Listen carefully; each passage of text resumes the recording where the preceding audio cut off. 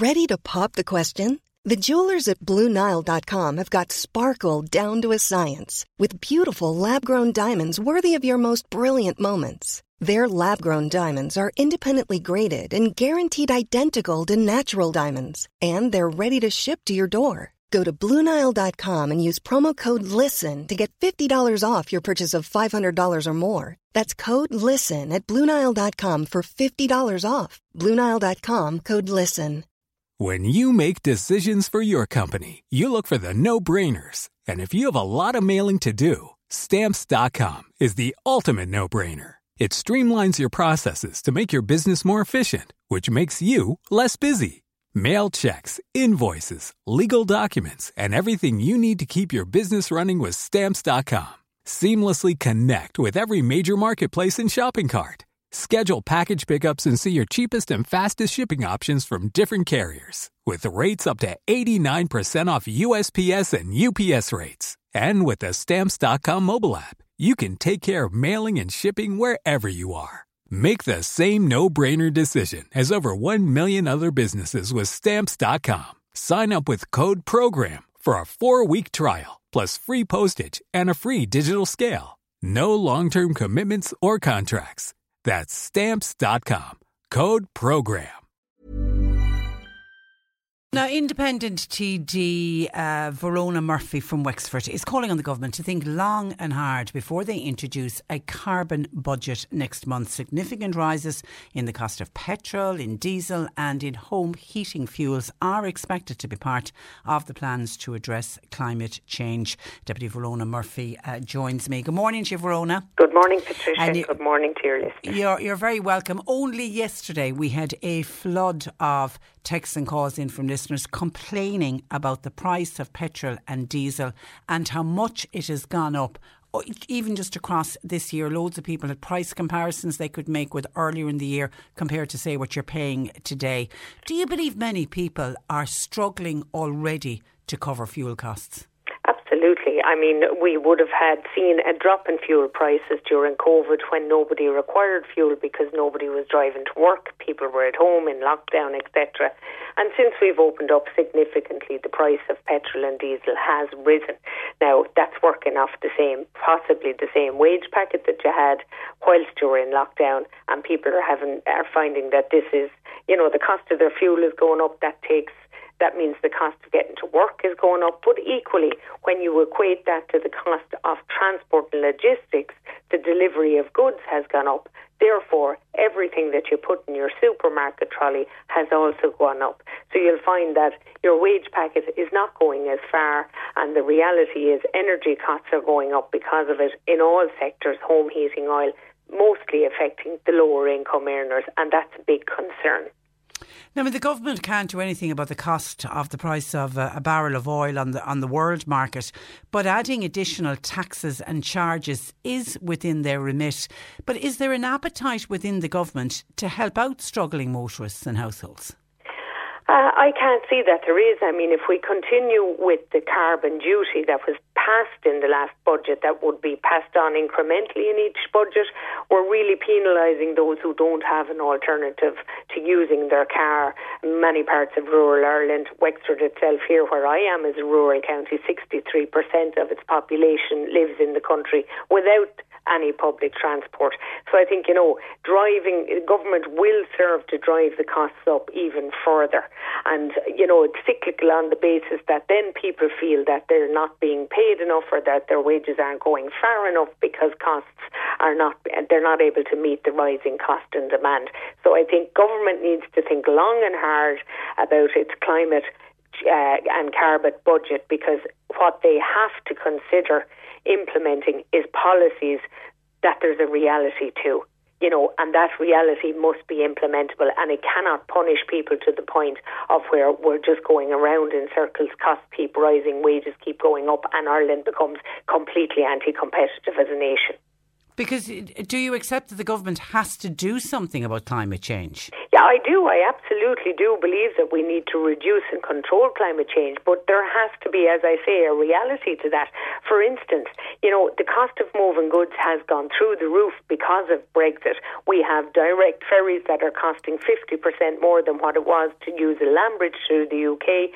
On top of that, we have a shortage of drivers, which means wage costs are going up, and then diesel. So, if you add all of those things to the cost of transport, that has to be passed back to the consumer from the hauliers. So government needs to look at how to curb the increase of energy rising in the way that they don't add to that already by introducing, maybe it should be that it's rebated to those who don't have an alternative. And that particularly is the transport and logistics sector. They have no alternative to diesel currently. Homeowners who travel to work and don't have a public transport alternative.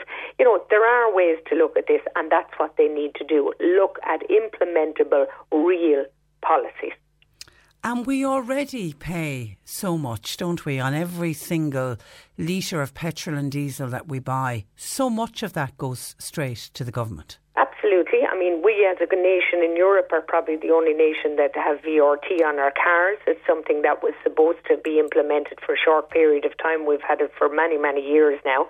We have a high VAT rate compared to other parts of Europe. And as well as I say, our public transport network, as outlined around rural Ireland, is not what it should be. So people have to continue to use their cars. And whilst there are incentives there for electric cars, we don't have the infrastructure around the country to support that.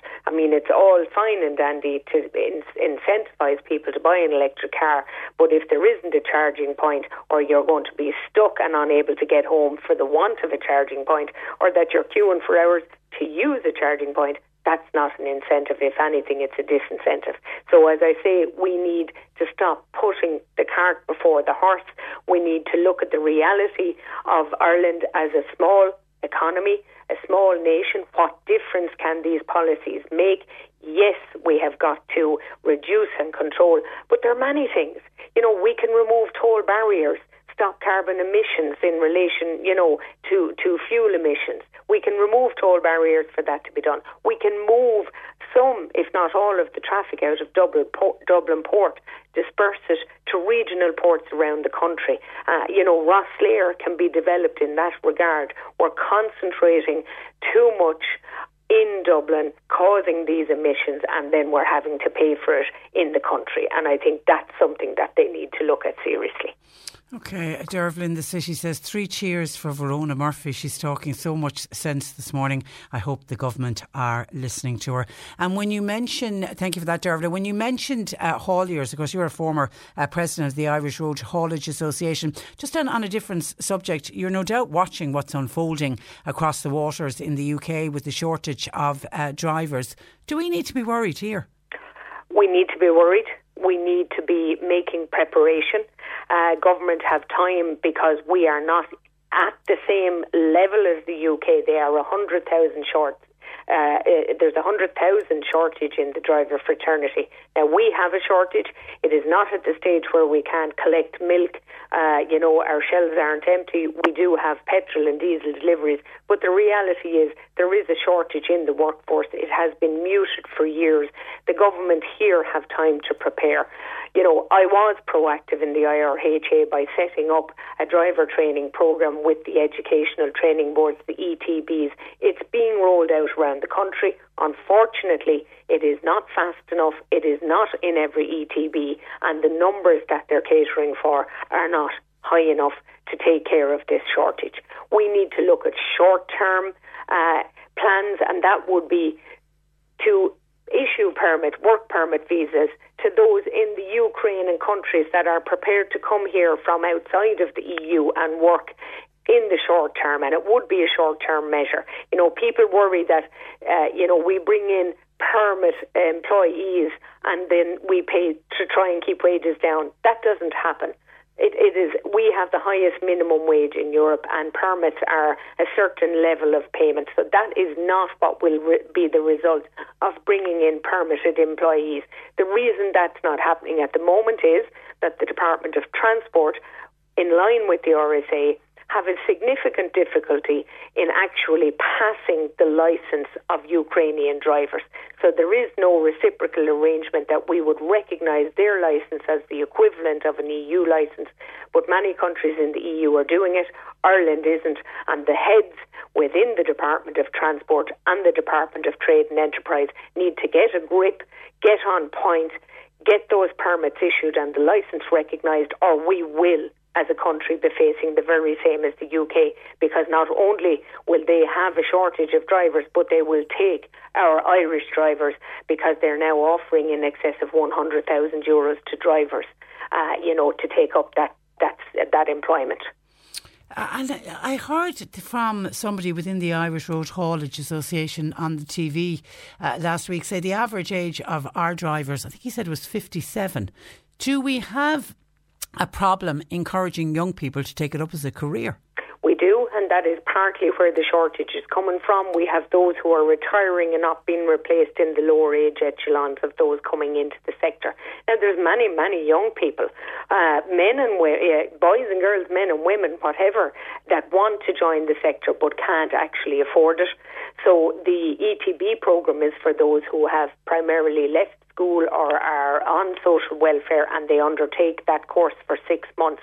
But there's some who are working in jobs and would like to be able to undertake, they can't afford to leave their job, but they would like to undertake driving lessons for HGV and rigid vehicles. They just can't afford to do that.